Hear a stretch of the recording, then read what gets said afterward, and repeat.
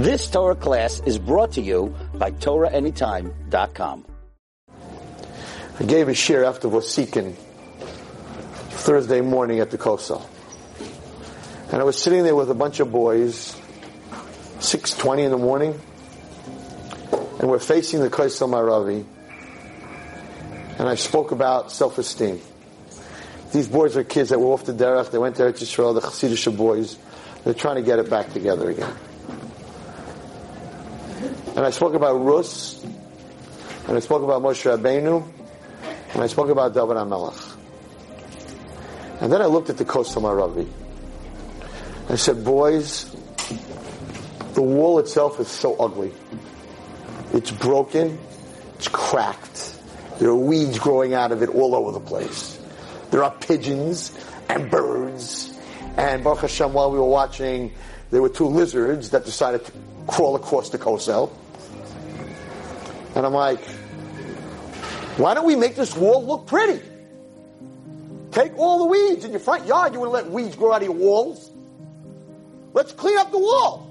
Let's fill in the cracks. The floor of the Kosel is beautiful slate rock. Everything fits perfectly. And the wall itself, there's nothing to look at. The Goyim would never allow their wall to look like this. Pigeons? Lizards? You're not allowed to touch the wall.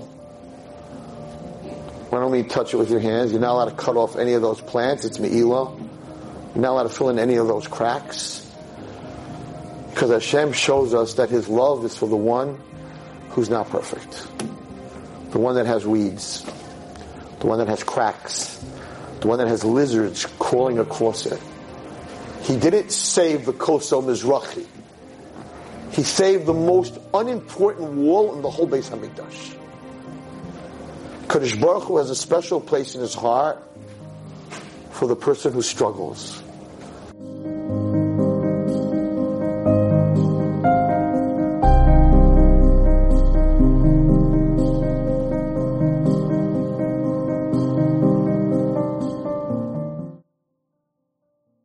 You've just experienced another Torah class brought to you by TorahAnytime.com.